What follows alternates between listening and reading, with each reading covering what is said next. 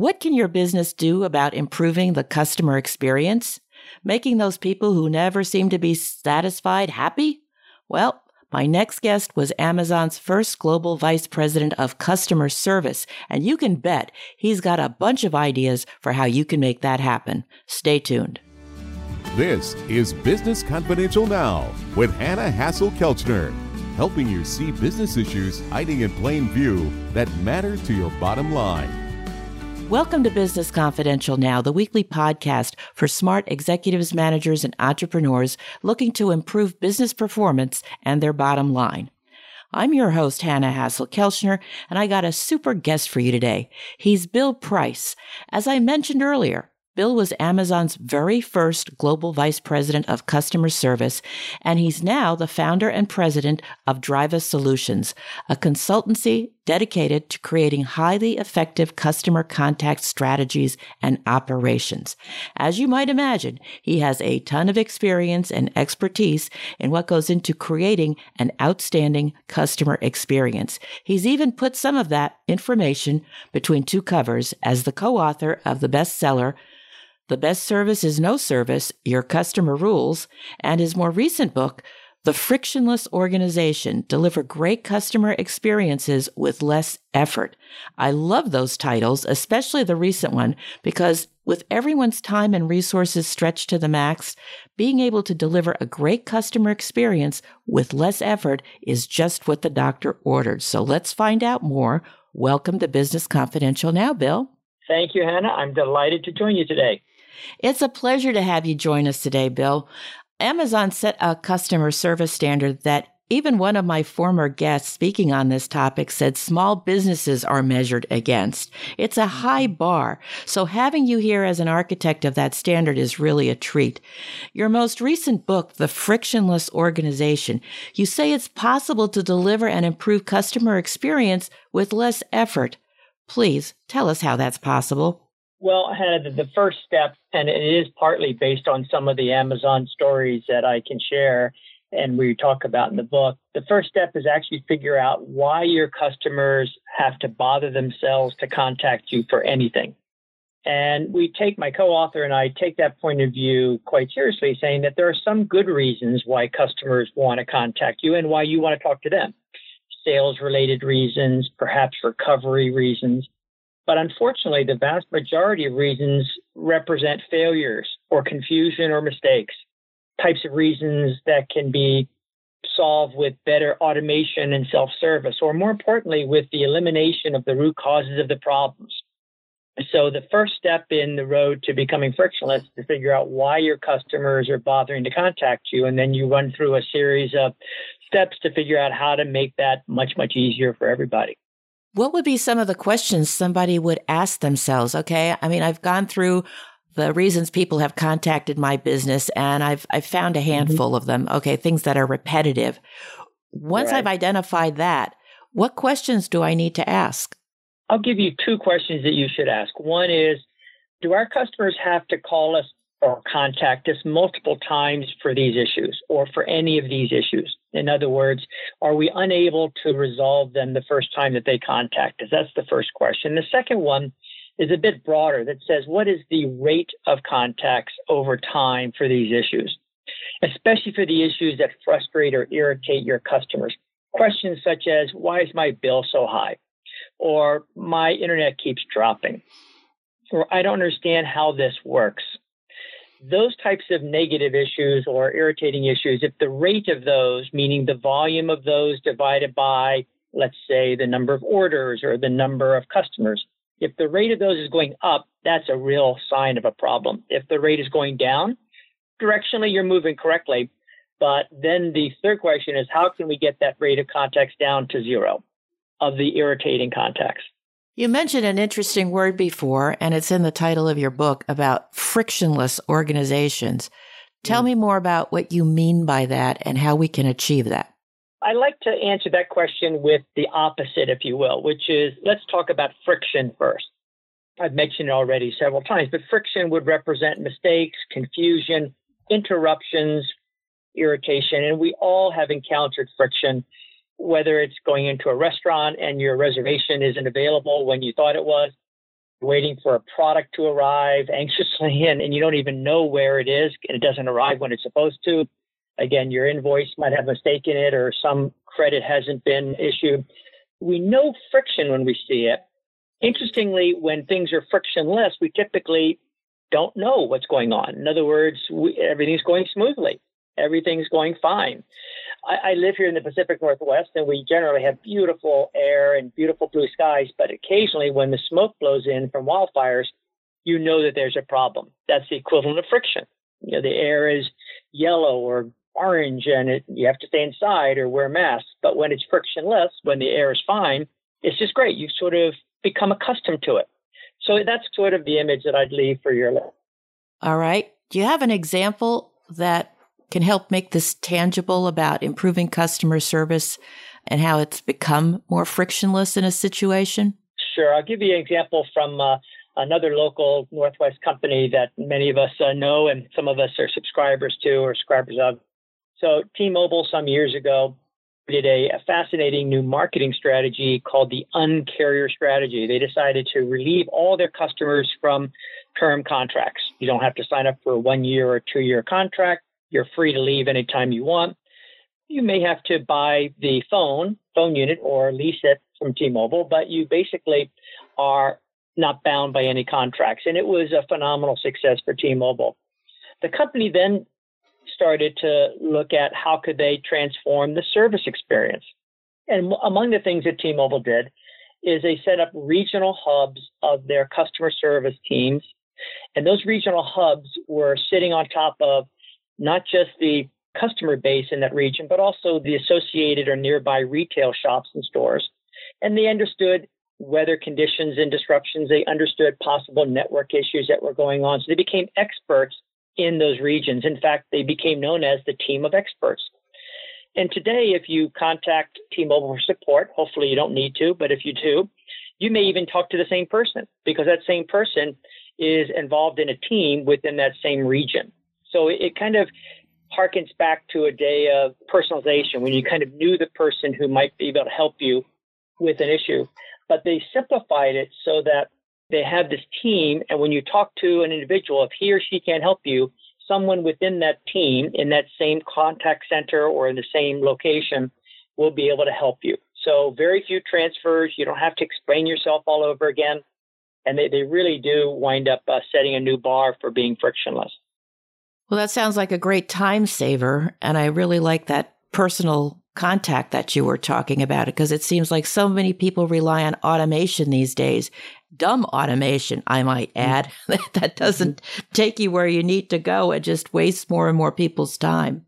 Well, automation is both a blessing and a curse. You're exactly right. Unfortunately, too many organizations, big and small, have flocked to various forms of automation like chatbots and portals and apps and even IVR, meaning interactive voice response systems. They flock to them without really thinking through the implications of how they're designed and whether they're really working. Other companies have done a great job. I mean, think about my old company, Amazon. I mean, the web self-service is simple. It works really well. If you want to reorder something, it's really easy to figure out what you bought before. You see the little picture of it. You can click a few buttons and you're done. You can buy it again. But other self-service, unfortunately, can be dumb. It doesn't recognize who you are. It doesn't recognize your previous purchases, even your most recent purchase. So some of the best automation might say something like, "Oh, Hannah, welcome back. We see that you purchased your product online a few days ago. Are you calling about your order such and such?" Intelligent, personalized. Maybe that's not what you're calling about. Maybe you're trying to contact the company or something else, but it could shorten the conversation and makes you feel like you're being recognized or welcomed by the company. So automation can work really well. We have a chapter in the book called Digitize, which is all about coming up with great automation strategies. But unfortunately, many of the automation tools out there are pretty frustrating too. Well, and figuring out which is the right ones. Any tips on how somebody can do that?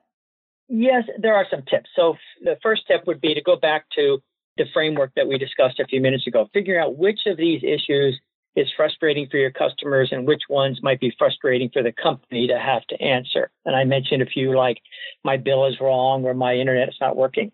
There is a different category, a different bucket of reasons or intents, such as how do I do such and such? Or where can I get such and such? Where's the closest retail store? Or what's the balance of my account? Or did you receive my payment? Just reassurance, efforts for reassurance. And those could be a contact center operator or an agent or someone in a retail shop. But in general, customers tell us they don't really want to have to talk to a real person that way. They're happy to get an automated answer for those types of issues. So it's useful for them, but it costs a lot of money for a company to staff a center. Those reasons fit beautifully into this digitized or action. And you can automate them, as I mentioned earlier, on an app, in a portal, in a chatbot, an intelligent AI type chatbot, in an IVR system, various types of tools that are out there.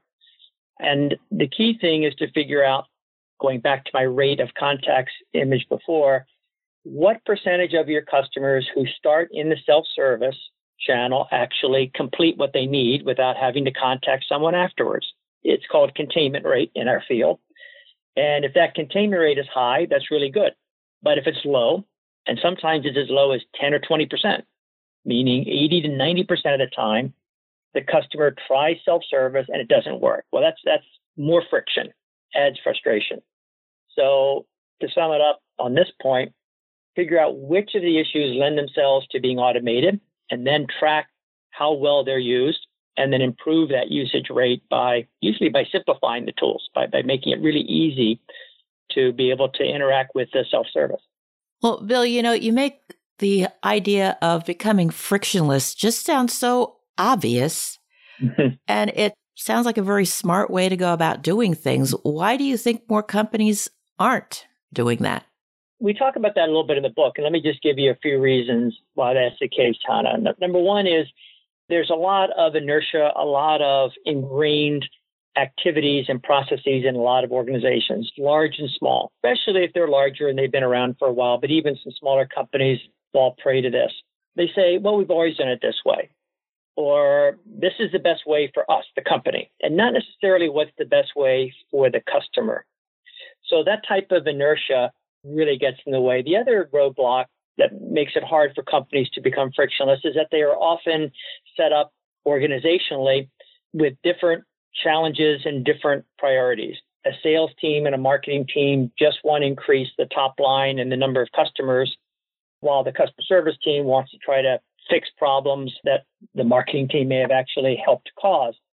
And IT systems sometimes, in fact, oftentimes are set up differently, so that if you start in, let's say, a website, and then you, as a customer, progress to either a chatbot or an IVR system and eventually talk to a customer service agent, unfortunately, the underlying systems behind those different channels, those different touch points, is often not the same. The access points are different, and therefore the customer has to repeat himself or herself, and that's frustrating. So all of those and other reasons, unfortunately, are there in the way of becoming frictionless. If organizations recognize that and can kind of start tackling those, then they can start beating back those problems and go on the right path to becoming frictionless. It's interesting, those structural issues that you point out. I'm curious, it's one thing for the large organizations. What advice do you have for the smaller companies, especially the growing entrepreneurs, people that are past the startup stage, for becoming frictionless or staying frictionless? Two quick pieces of advice, and we can go into this a lot more. I love this topic. Number one is keep your organization as flat as possible, structurally speaking. Number two, and related to that, is make sure everyone in the organization maintains a pulse on the customer, either by talking to them every day, by reaching out to them, by answering customer email messages, by going on sales calls together, by listening to or reading the verbatim comments from surveys. So everybody in the organization, no matter what their title is intimately involved with what these customer issues and frustrations are. And then thirdly, to make sure that you bring the customer into the room. One of the images that Jeff Bezos had early on when I joined Amazon was the idea of the empty chair. And it was a real case, a real example. I was there in the room when he did this, and he kept a chair empty, and we all followed in spring of that year. And we wound up talking about the upcoming holiday season, 6-9 months hence. And we're all wondering, who's going to join us in this meeting? And Jeff finally said, I'm going to keep this chair empty for the customer because the customer can't join us in our executive meetings. But everything we talk about, everything has to relate to the customer. I don't want you to propose anything. I don't want you to try any ideas out unless you can couch it in what's going to be important for the customer. So keep that in mind, no matter how big or how small your organization is, especially if you're a startup, it's got to relate to the customer and make sure they're in the room, whether you keep an empty chair for them or at least keep them in mind. Great. Good advice. Now, this recent book, The Frictionless Organization, Deliver Great Customer Experience with Less Effort. Why this book? Why now? Well, funny story there. You mentioned the two other books that David and I wrote back in 2008 and 2015. During the pandemic, I was having a walk with one of my good friends, another former Amazonian. And he said, Bill, your first books really had a lot of great points in them, but unfortunately, a lot of companies that I deal with, he was telling me, either haven't read them or have lost sight. So he says there's so many more reasons why companies are complicated today, more channels of contact, web services, AI tools, interrelated businesses, so that it's not just one company you deal with. There may be a third-party delivery company and so forth. The earlier ideas of the best service is no service need to be updated. So I got back with my co-author, and David agreed. And we thought, okay, let's update some of our earlier ideas, but completely from scratch. New stories, new frameworks, new interviews, and try to update it for the proliferation of channels and the increased expectations from customers. You mentioned at the beginning that even of this interview, that even startup companies and other folks you've interviewed have said Amazon has set the bar even for smaller companies. And you hear that. You hear customers say, why can't you be as easy as Amazon? Why can't I return something to you as simply as I can by punching a button on Amazon's website? So customer expectations have gotten higher. Channels have proliferated. Unfortunately, we tend to have lost sight of some of the simplicity that customers want. And so David and I thought it was time to try to figure out how to appeal to maybe a new set of executives and managers. Well, I'm glad you did, because it seems that you could just never get enough good advice when it comes to improving customer service. That is what it's all about. What would be the most important message that a reader would take away from your book? I'll go back to what you asked a few minutes ago. They would say, wow, this does seem obvious. Why can't we do this? What I would encourage the reader, especially if he or she is a business executive or a budding executive or a manager of businesses, I would ask them to kind of pause while reading the book and say, wow, these are things that I've experienced as a consumer myself. We talk in the book about good stories and bad stories. The bad stories, we generally don't name who the company is. The good stories, we do. And I'd encourage the reader to say, gosh, I've encountered that as a consumer. I certainly don't want my customers to deal with that in our company. So that's the good thing about this business of marketing and customer service and customer experience. We all are students of customer experience with everything that we do. So I would encourage the reader to say, I don't want to be in Bill Price's next book as a bad story.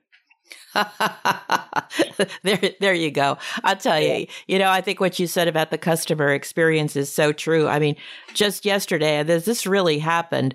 We had one of these fancy espresso machines that was giving us a big headache. And I was so frustrated with it. I was ready to just say, okay, I'll go and get another one.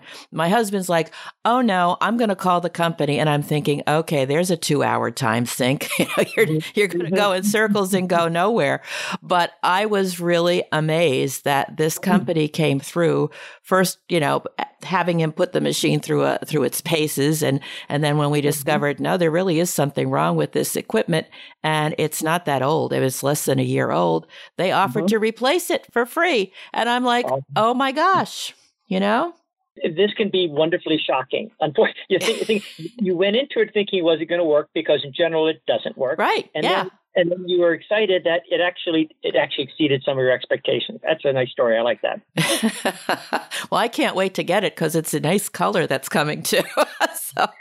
Even better. Not only a replacement, but it's a better color. Exactly. So anyhow, Bill, thank you so much for your time and for your insights about improving customer service, because I think there's always going to be some room for improvement. And if people keep that front and centered, I love the story about the empty chair. It makes it very visual that, hey, this isn't all just about you. You've got multiple constituents to satisfy, and especially the customer, because without them, you're not going to have a business. You're not going to have the cash flow and the revenue. So it has been a tremendous pleasure to speak with you. I appreciate all you do in helping organizations. And if you're listening and you'd like to know more about Bill Price, his book, and especially the recent one, Frictionless Organization, we're going to have links to all of those on the show notes of businessconfidentialradio.com, along with a transcript of this interview. Thank you so much for listening. Be sure to tell your friends about the show and leave a positive review. We'll be back next Thursday with another episode of Business Confidential Now. So until then, have a great day and an even better tomorrow.